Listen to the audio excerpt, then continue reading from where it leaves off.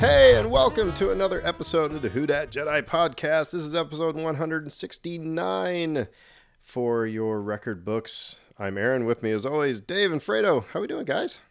Doing well. Doing okay.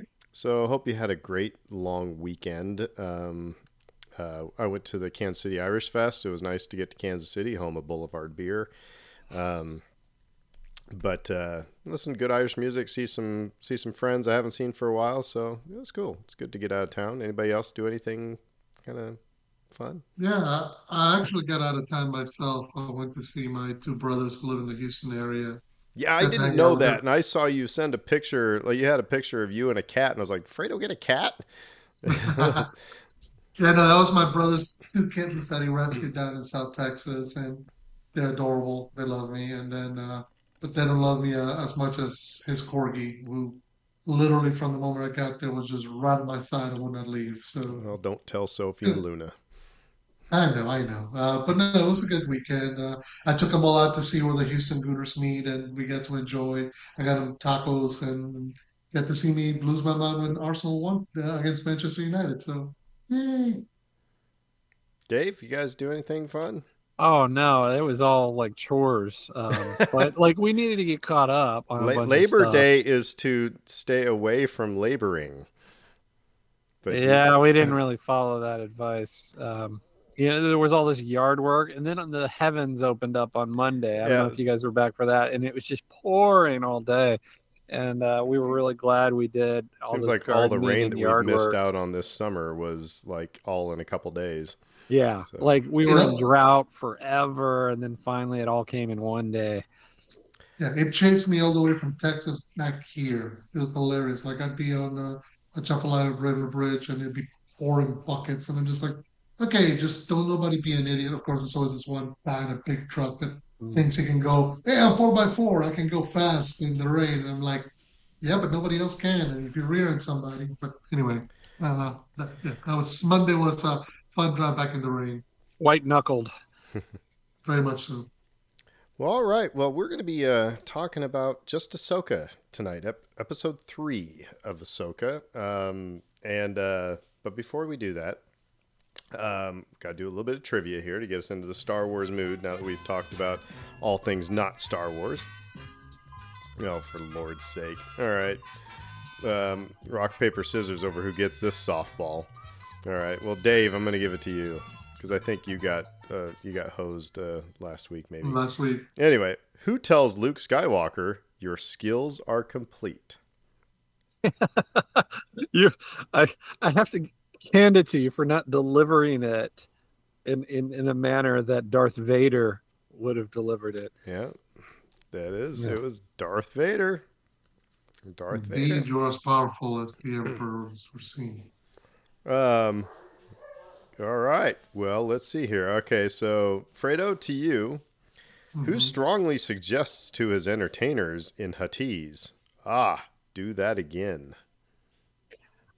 I think that might be an even softer softball than the one Dave got. This is the guy that's hanging out on the corner of Bourbon and Royal, you know. Very much so. So I would go with Jabba the Hutt. Jabba the Hutt it is. In reference to our favorite piece of music in all of the Star Wars canon. Yeah.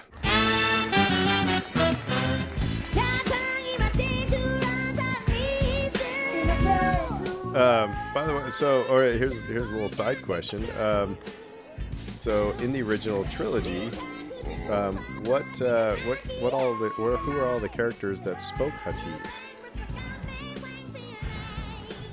See, Jabba, Preview, and Bib Fortuna. Greedo spoke. Yeah. Greedo, that's right. Greedo. So really, it's pretty easy to narrow it down when they say spoke in Huttese. But anyway, all right. I digress. All right, to me, who does Han tell to hurry up lest he become a permanent resident on the crumbling Hoth base? Man, this is like, are you smarter than a fifth grader for Star Wars tonight? That was C-3PO he was talking to. All right, well, we're going to forego news because there's really not any news to talk about. so to speak. And I mean, I just got to tell you guys, I don't know how you're feeling, but each episode of Ahsoka has like not let me down. It has just been, it's been good. There's been a lot of stuff. However, episode 3 had some stuff that, it was like, oh, that's neat, but I wonder how neat that is. Or, for example, let's just start off real quick before we get into all these things. It kind of happens at the beginning of this episode, and remind me what the name of the episode was. Time to Fly, right? Time to Fly. Mm-hmm. Time to Fly. And it opens up with Sabine training once again, and she's training with Hu Yang, the droid, the Jedi droid, lightsaber smith, Ahsoka's friend. And so during that training, I just want to hit on this real quick. It was not even a callback, but a direct lift of the, I can't see, how am I supposed to fight?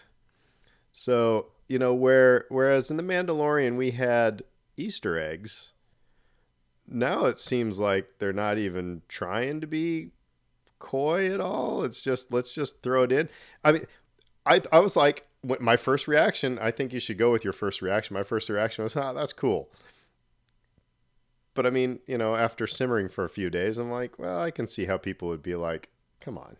I don't know. What do you guys think? First of all, let's just talk about Sabine's training, that whole sequence, but do address the A New Hope callbacks, because it was the putting the blast, a helmet on with a face mask, and I mean, it's easy to explain that, but go ahead, Dave. The firefight immediately after this. I mean, not right after this, but several minutes later. Yeah, and we'll get to the dogfight. Yeah, I mean, same deal. Yep. New Hope, all the way. But what I liked about this was that it was a slightly different spin. It was a little more martial arts-esque.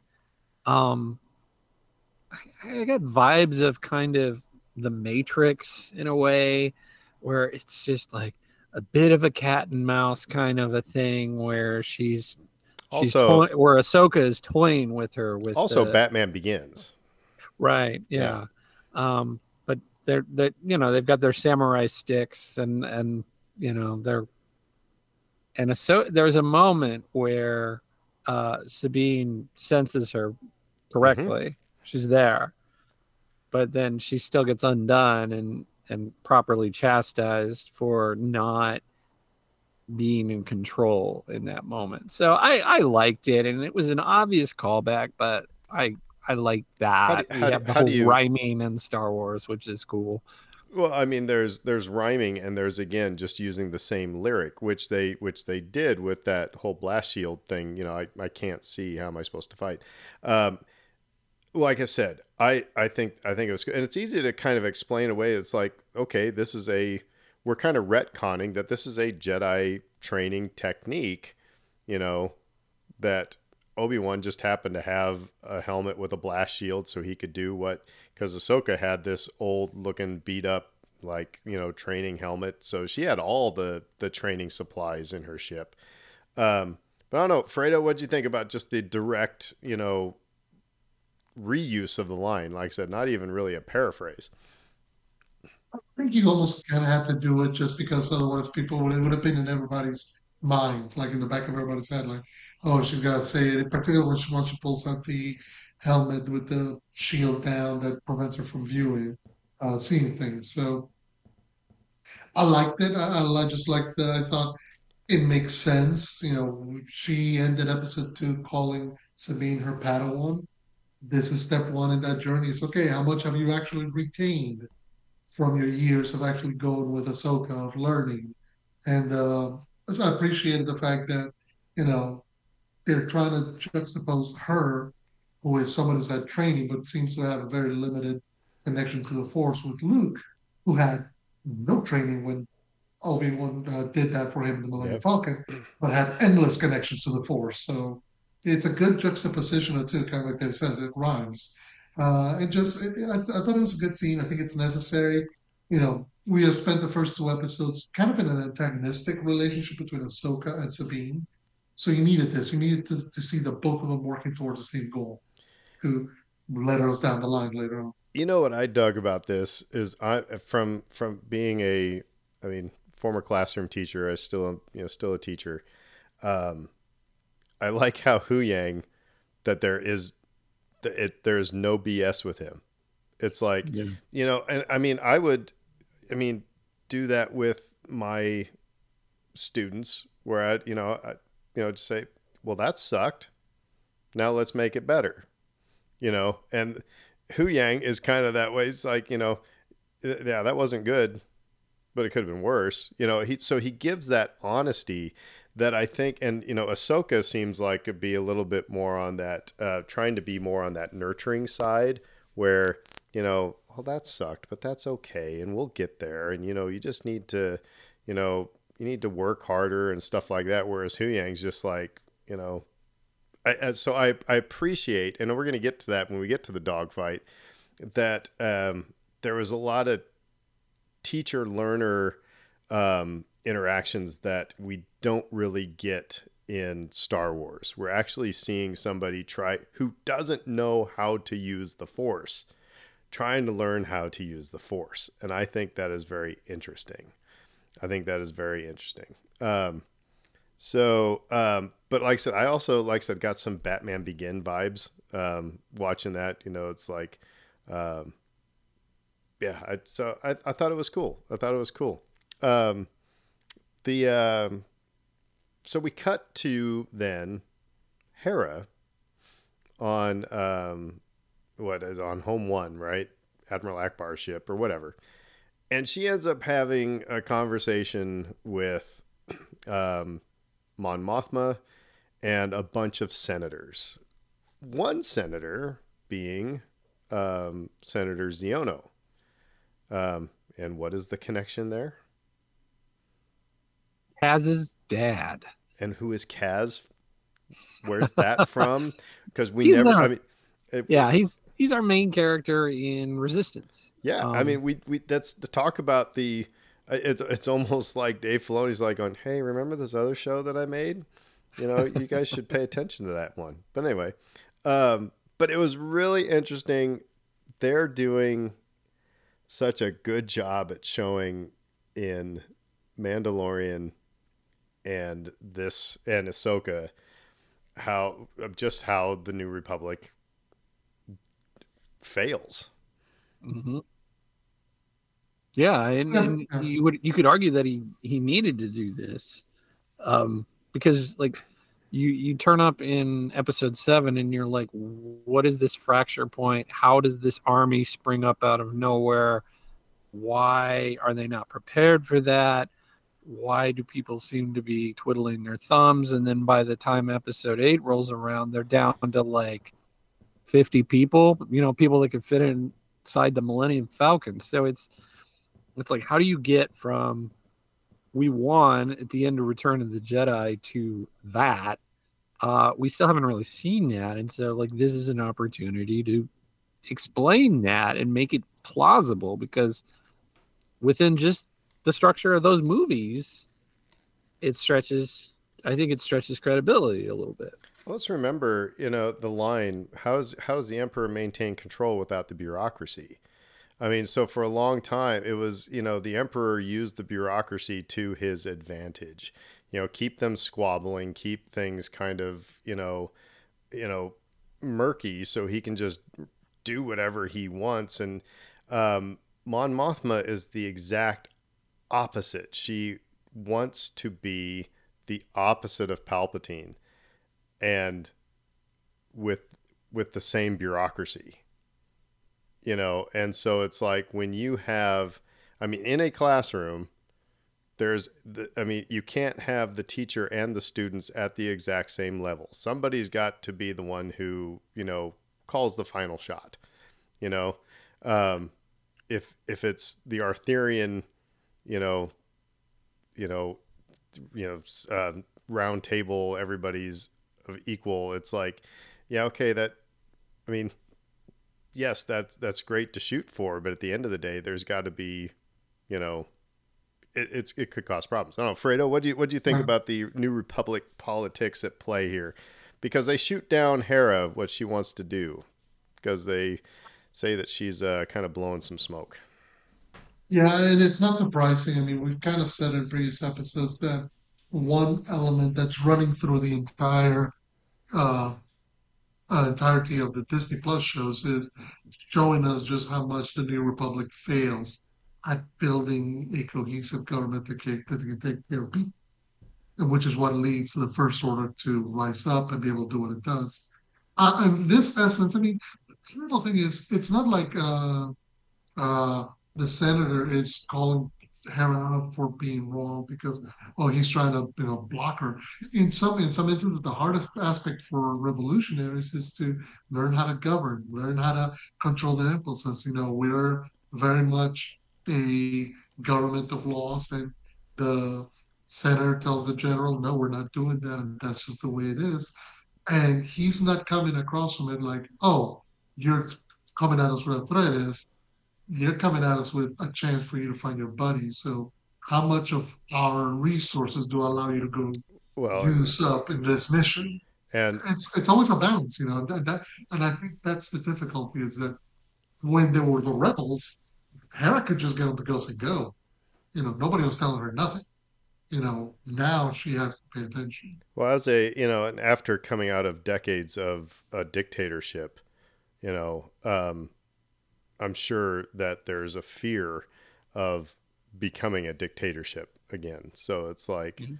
yeah, I mean, you're gonna totally pump the brakes a lot of stuff. But we saw in the previous episode, you have, imperial, former imperials still Yes, working wow. within the system. Mhm.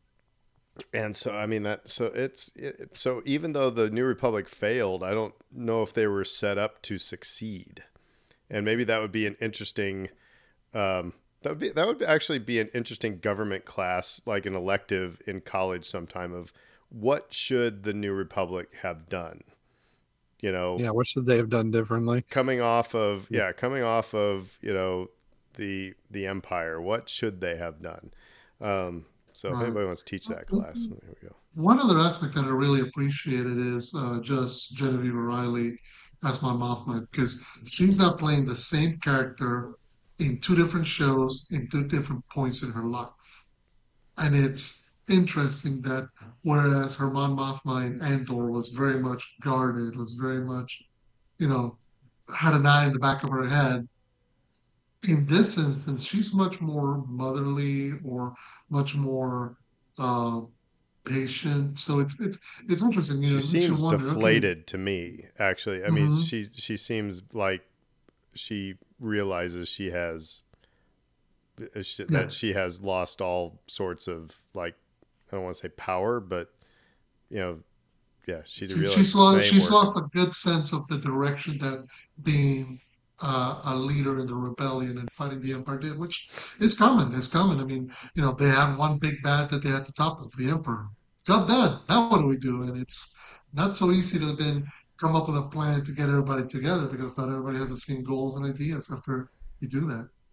I think we can debate the merits of this particular sort of storytelling, but I want to say that I find it consistent across all the different shows that we're getting right now. You can see it Yes. clearly, and it follows logically the way that it should. Oh, here's an example over here. Oh, here's another example, and so And why would that be? Let's just talk about let's get the well, 35,000 feet look at it. But why would that be? Why is this working better than the sequel well, trilogy? there's one chef in the kitchen. Right. Um, but it's what I did want to say too is that this, to me, for me personally, it's very resonant because politically we're dealing with fascism in the world Hmm. right now, and the idea that And gaslighting. and Yeah. there's this push pull with fascism. How tolerant are you? And how tolerant do you need to be, and um, how much should we stand on our graces and decorum and those sorts of things. when you're dealing with a party that is completely intolerant. Yeah, actually, that brings up an interesting point because Mon Mothma and a lot of those senators were people who were members of the old republic. So are they trying to bring all those old troubles and old issues, and that's what ruins them? Or is it that they can't adapt to the new reality post Empire? It's an interesting debate and different question because, on the one hand you go like, well, who else could manage a galaxy-sized republic? But on the other, okay, are you doing enough to make sure that this doesn't happen again? So I like how we've talked about doing the summer reading. We talked about resistance earlier. I like how you have Ziono in there, but you don't have to have seen resistance to. I mean, you understand where he is now. However, knowing where he's at in resistance, you know, that adds a little bit of an element. So while no, you don't have to do the summer reading, I will tell you, kids, watch these things because it does enhance the experience. So before we, Case in point, we had another cameo here, which was Sarah's son. oh yeah, no, he's well, the Lego set told us he was going to be in it. I mean, that was not. I mean, I expected it, right? I figured, like you said, the Lego set. It wasn't a spoiler per se, but that moment like hit me like a ton of bricks, and it was an emotional moment seeing him on camera. Yeah, kids. Jason Hera's son is the son of Kanan, who was the Jedi in Rebels. Um, and the fact that he says, I want to be a Jedi too. That was kind of cool. And then that makes so that's what I wanted to. That's what I want to. I'm calling an audible here, real before we get into the dogfight stuff, because now we have seen Hera and Sabine and Ahsoka in 3 episodes now, up to this, 2.25 episodes now to this point. How are you feeling, especially about the Hera character after this interaction? Because I will say, because we had our problems with the way she's being portrayed, or the way she's the acting we couldn't quite figure out, but Hera didn't quite click, whereas Sabine and Ahsoka really did. After this interaction and up through her talking with Jason, I feel a lot better about the portrayal of Hera. Same.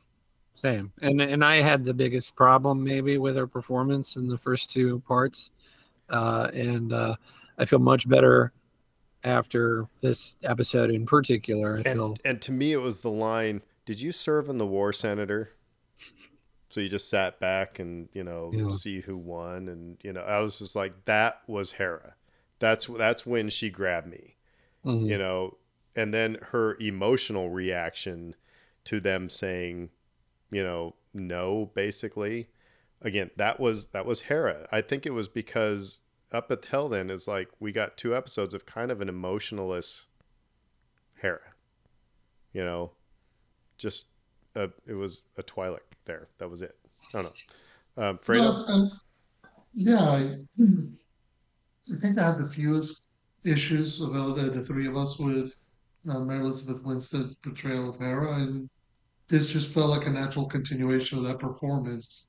You can see the multiple sides of her, the general, the leader who's goal oriented, and you see the mom the next moment who's taking care of her kids and no, Jason and Chopper.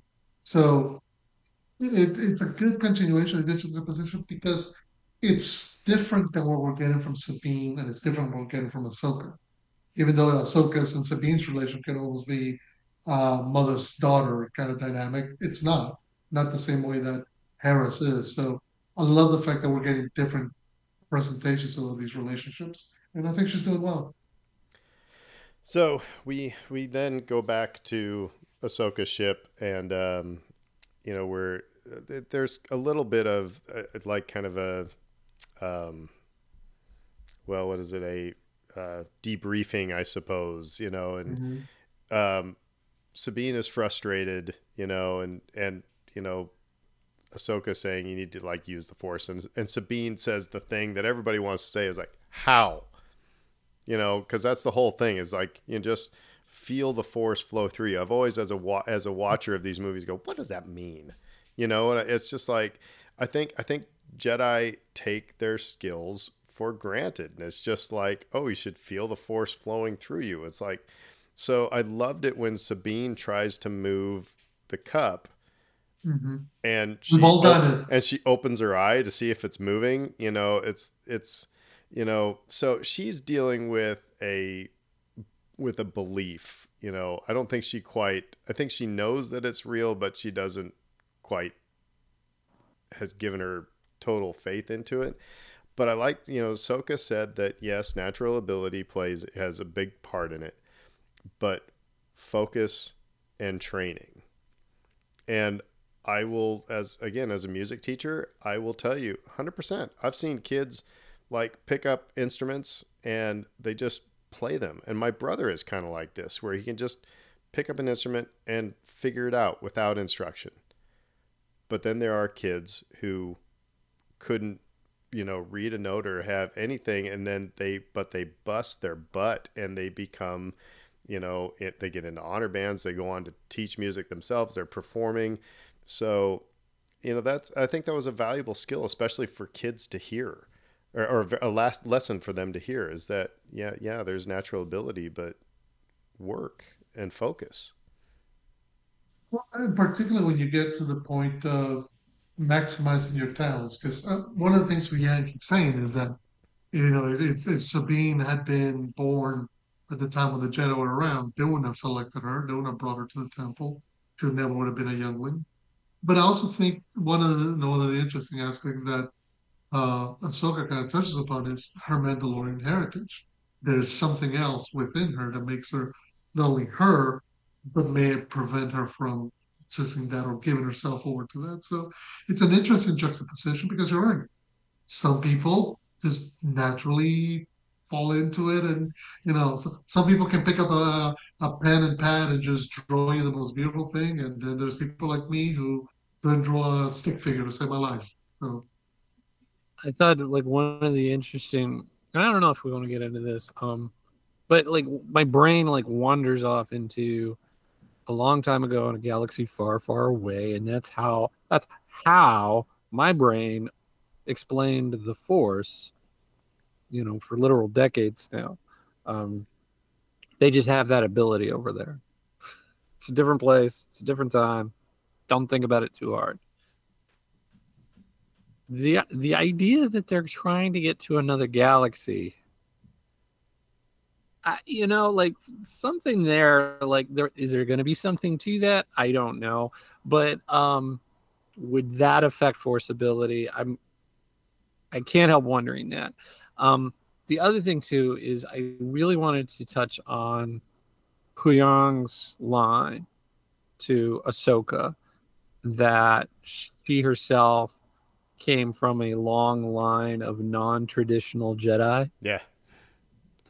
And if you think about the lineage, not of her family lineage, but of Master Padawan lineage, um, she was trained by Anakin, who was trained by Obi-Wan, who was trained by Qui-Gon, who was trained by Dooku, who was trained by Yoda. I mean, that's unorthodox, right? Mm-hmm. Like those are all very special individuals who all went about doing things in vastly different ways. And I thought And like that was a really, really two, cool nod for me. and I think the fact that two of them fell to the dark side Mm-hmm. or gave themselves to the dark side, I think that comes into play. We will definitely talk about that. So they get a message from Hera as they're in hyperspace that the Senate committee says no, we can't send any resources to help you as you go find this Eye of Sion thing. And so they come out of hyperspace, and then, just long story short, a dogfight ensues. And This is what the TIE fighter fight after after they left the Death Star was supposed to look like. That was the thing that was always frustrating, is that the TIE fighters kind of move slow. I mean, but it was 1977. I get it. They kind of move slow. It's like he's listing lazily to the left, that type of thing. But this was fast. I love the sounds of the ships that Shin and Marok and the others were flying. They sounded like pod racers. So all the things, it all sounds Star Warsy. But the interesting thing that happened here was this, was the shift in Ahsoka. Because all the while, she has been trying to tell Sabine how to do things. I know what it takes to do all these things and to be a Jedi. You just need to do A, B, C, and D, and that will work. And again, as a teacher, I will tell you that what Ahsoka did was one of the best things you can do, is that she just stopped because, Sabine was getting frustrated. She was like, now's not a time for a lesson. And Ahsoka says, Sabine, tell me what you need. And everything changes. I thought that was a powerful moment. So it's the moment where she starts to trust her as her apprentice, which is important. I mean, everybody focuses on the student part of the master-student relationship, but there comes a point where you, as the teacher, have to trust that what your student is asking for is what they need. And so at that moment, almost like giving up, it's weird. In that moment, Ahsoka gave herself over to the Force and said, what does Sabine need? She needs me to do this. I will do this, whatever in order to make it work for her. And it works, which is a good sign. Yeah, and again, the droid is like cuts to the heart of the matter. And he's like, if we don't want to die, now is the time to like get over the lesson part of things and just deal in reality. And in that, Ahsoka learned how to be a better master. And I think she took a really powerful lesson out of that. So yeah, I mean, it's about, and like I know I said earlier, there's got to be somebody who's kind of calling the shots eventually. But I mean, you do have to know when to relinquish that control. And it's like sometimes it's like, listen, if you why do I have to do it the way you're saying that I should do it if I can do it this way? It's the old math, new math type of argument, right? Yeah. It's like I understand that there's reasons why we have the new way of doing math, but at the end of the day, if the kid can get to the right answer, you know what I mean? But like I said, so I thought that was a very valuable bit that happened here. And it's go ahead, Fredo. and it's no, I was gonna say, and it's almost an embracing of what Hu Yang told her. She was an unorthodox student of an unorthodox teacher. The lesson in the book is that didn't work for her. We know that, we've seen it. So her trying to teach Sabine using the textbook is not going to work either. So stop using the textbook and figure out what it is that your student needs in order to learn. And this is the moment where Soka goes, yeah, I better do that. Well, and remember when I said that it seemed like, Rosario Dawson was kind of playing Ahsoka kind of pissy. It's like in this moment you saw her, she actually started to smile. There was some, there was a relaxation in Ahsoka. So and she started to seem a lot like Ahsoka again. Mm-hmm. You almost wonder if, and like you could argue, is it the actress? Is it the character? But I think if you're on the side of it's part of her portrayal of the character, that you could argue that the character is a little uneasy about taking on the responsibility of another life. Mm-hmm. And that would be a hard thing for anybody to take on, and especially someone like Ahsoka, who has seen a lot of death and has actively tried to avoid relationships with people. Well, she's carrying a lot of guilt, and we'll talk about that in a future episode. She's carrying a lot of guilt. But however, things don't go well for them. Their ship is like kind of dead in space, and so they need to Hu Yang and Sabine are, well, Hu Yang is actually kind of out of commission as well. So Sabine's got to fix the ship, and Ahsoka goes out on the hull of the ship in a spacesuit and starts deflecting laser blasts and stuff like this. And again, this was one of those things where I was conflicted because my initial reaction was, "Are you kidding me?" And then, however, a split second after that, I was like, "Well, this is very Clone Wars-ish." And I was like, "Yeah, all right, it makes sense. You know, this is very we would have seen this in Clone Wars, you know, or we saw it in Rebels. So why can't we see it in live action?" So I got off that this is weird moment very quickly. I don't know. How'd you feel about Ahsoka in the spacesuit, a womping and a whooping? I enjoyed it, especially the little comic relief moment where you see her, she voices over the intercom, "Can you get the ship fixed, please?" Yeah. And you see her just like in mid space, like the cows floating from Twister. Yeah. Yeah. That was so amusing. We're here to be entertained, aren't we? And it was entertaining. Yeah, I mean, I'm with you. Like with the, are the blaster bolts from a space vessel too powerful to be deflected in such a manner? And then afterwards, when they finally get the ship ready to go, well, those ships were flying at them. Shouldn't they have caught up by the time they got up to maximum velocity?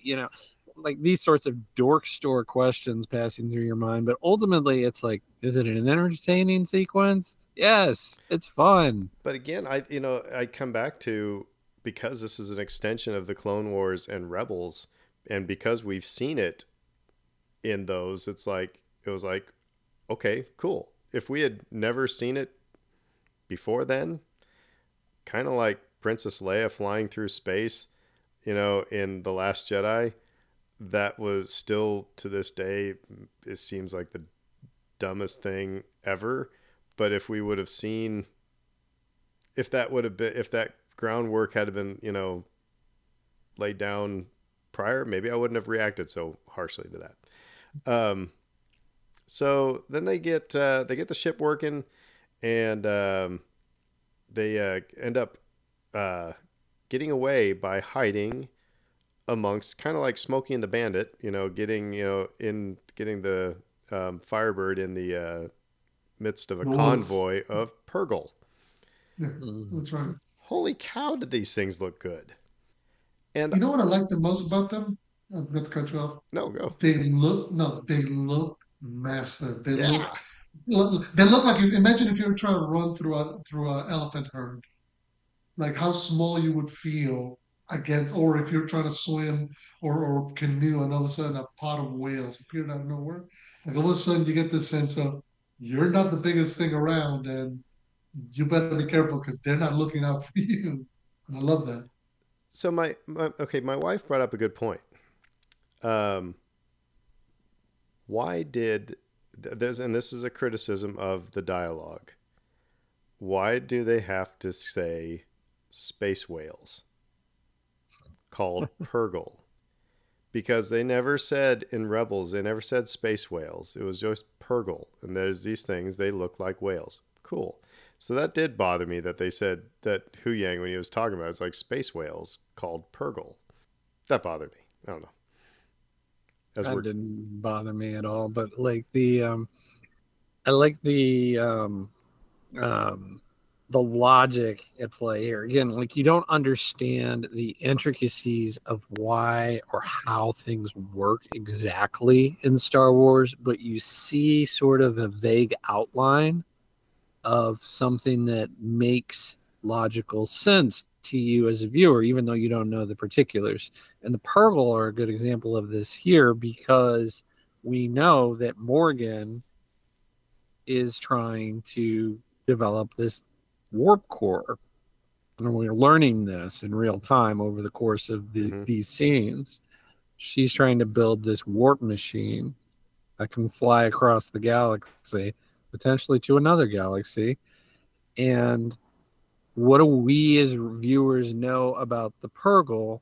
It's that they're capable of having done that. We've seen this happen, and they explain it here in the dialogue for people who haven't been along for the ride with Rebels. But yes, it follows that Morgan would be near these creatures to study them and learn from them and learn how they do what they do. Well, and it's an obvious jump point. That If too. find where the Purgle are, and you'll figure out, because they're going to bounce, this way or that way. I mean, because and kids, let's bring you up to speed here. Purgle, that's how everybody got the idea of hyperspace, is because the Purgle can travel through hyperspace. So they figured out, okay, we can follow their migration paths. And apparently it was like, I'm learning all this stuff, that apparently it was like the original hyperspace, people who traveled by hyperspace were actually using the Force to guide them through these paths. And then they figured out computers to, Navi computers to figure out the coordinates so that you don't, like Han says, bounce into a supernova or, whatever. So it is really interesting. Yeah, you find the place where the Purgle are, and you'll figure out, that's probably a good jump point. Well, and it seems like there's more than one reason, as we'll find out in the next episode when we get to the map that Ahsoka found. But it's clear that the Purgle are at the core of everything. Because let's face it, they're the ones who took away Thrawn and Ezra. They're the ones who have been established to be kind of like the idea of hyperspace. So it makes sense that they would be there, but it also makes sense that they would have studied them, and that if there was a place they were going to map out Purgle migration routes, put it that way, that's where they would be studying all that and writing it all down, which is where the bad guys are at the end of this episode. So speaking of the end of the episode, we're basically there, because then they get away from the bad guys by hiding in the Purgle, and then they go down to the surface and hide in the trees, and they've got to fix their ship. And Baylan says they must be hiding in the forest. Go hunt them down. Credits. So anything we missed in this episode we want to talk about? It was one of those, again, it was pretty much all. I mean, even though the beginning of it was kind of a slow training session, the rest of it was pretty high action. Oh yeah, well, once they drop out of hyperspace and the squadrons of fighters come at them, it's on till the end, Yep. which I love. It's completely, it struck me like the old school Star Wars things. It's very much like a serial. It's like Flash Gordon or Buck Rogers. It's okay, kids, we gave you your veggies at the start. Now here comes all the candy, and Is it? you got shootings and dogfighting and space whales and trying to maneuver through them. So. Do you think they're figuring out how to use the volume better? I don't know how much of that they're using for this. I can't tell. So that either means that, they're using it better, or B, they're not using it as much. I don't know. But regardless, it looks freaking fabulous. It does. And this is like the one point that I kind of wanted to make, and I wasn't sure if I wanted to make it for this episode or our next episode, but I figured let's just go ahead. I am way more okay with the idea of this Filoni crossover movie, having watched the first few episodes of this series. Filoni with a budget is fabulous. Filoni without a budget is still quite good, and we're fanboys of that. But they obviously put money into this. It's interesting that you brought that up. I'm gonna jump in and on your argument here, because the thing that I cannot believe is that we're 3 episodes in and we have not seen Zeb. And because we saw him in The Mandalorian, it was like incredible. And I wonder if when they put Zeb in The Mandalorian, they realized how much it cost to generate that character at that level. So it's like, we can only either Zeb's not going to be in this, which I don't think that's the case. I think he's going to show up sometime in the next, episodes. And if he does, it's going to be not all that often, because again, it's like you spend all your allowance on Zeb, and then the ship's everything. Then you notice the volume. Then you notice, it's the things that you just talked about. But we're not getting that now. Right now, we're getting. It looks incredible. It looks and it sounds incredible. The sound design's amazing. The music is wonderful. I mean, the set design, the character design. I mean, on and on and on and on. I do not see them scrimping anywhere in this, and I'm really enjoying it. And my mind sort of drifted at one point, like, I wonder, would Mando fit in this scene, right?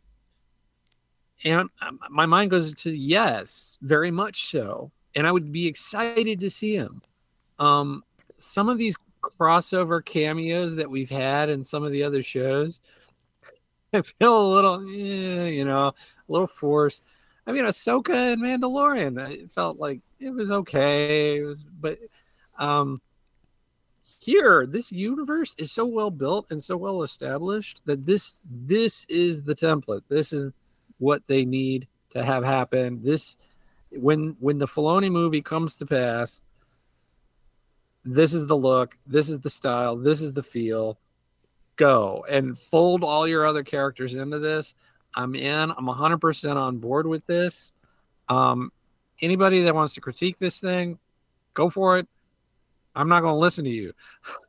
I mean, it's good Star Wars. It's really good. It's tough to find something to gripe about. That's when I said, I said I didn't like that they said space whales. Let's face it, that is like, that's chicken scratch. I mean, and so I mean, but however, if I'm sure, no, because I've watched every episode like 3 times, and I enjoy it so much each time, and nothing makes me go, oh, I bet they wish they had that back. Oh no, Fredo, how are you feeling about this? I'm enjoying it. I'm enjoying it tremendously. And to your point, Aaron, and to Dave's point, I think maybe they're finally cracking the mystery of how to properly time these episodes, because every one of these episodes so far have been the perfect amount of time. There's nothing that's been fit that you could say, oh, you gotta take that out, that's filler, or gee, we lingered on this too long, or I was getting bored here. No, they're doing just a good enough job of recognizing, okay, this is the story I want to tell. It's very action propelled. There's a lot of stuff happening, but at the same time, it doesn't feel like they're rushing, which is always kind of a concern with this Disney Plus shows, or that they're lingering about trying to figure out how to fill time. It's like they're giving you exactly what the story needs to be. I appreciate that, because then, when you go back and watch it all at once, it's just going to flow. Yeah.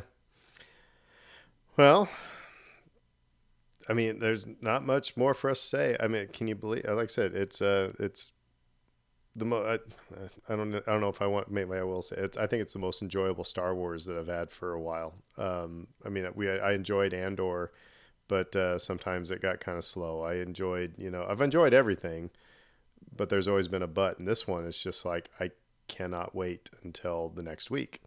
So, but you guys aren't going to have to wait for us to talk about the next one, because we're going to, after you get done listening to this episode, go listen to our next episode, where we're going to talk about episode 4, which is basically a continuation of episode 3. But until then, we will say who dat? Who dat? And everybody have a good little break, and then get on your podcast app and open up the next episode. McConkey.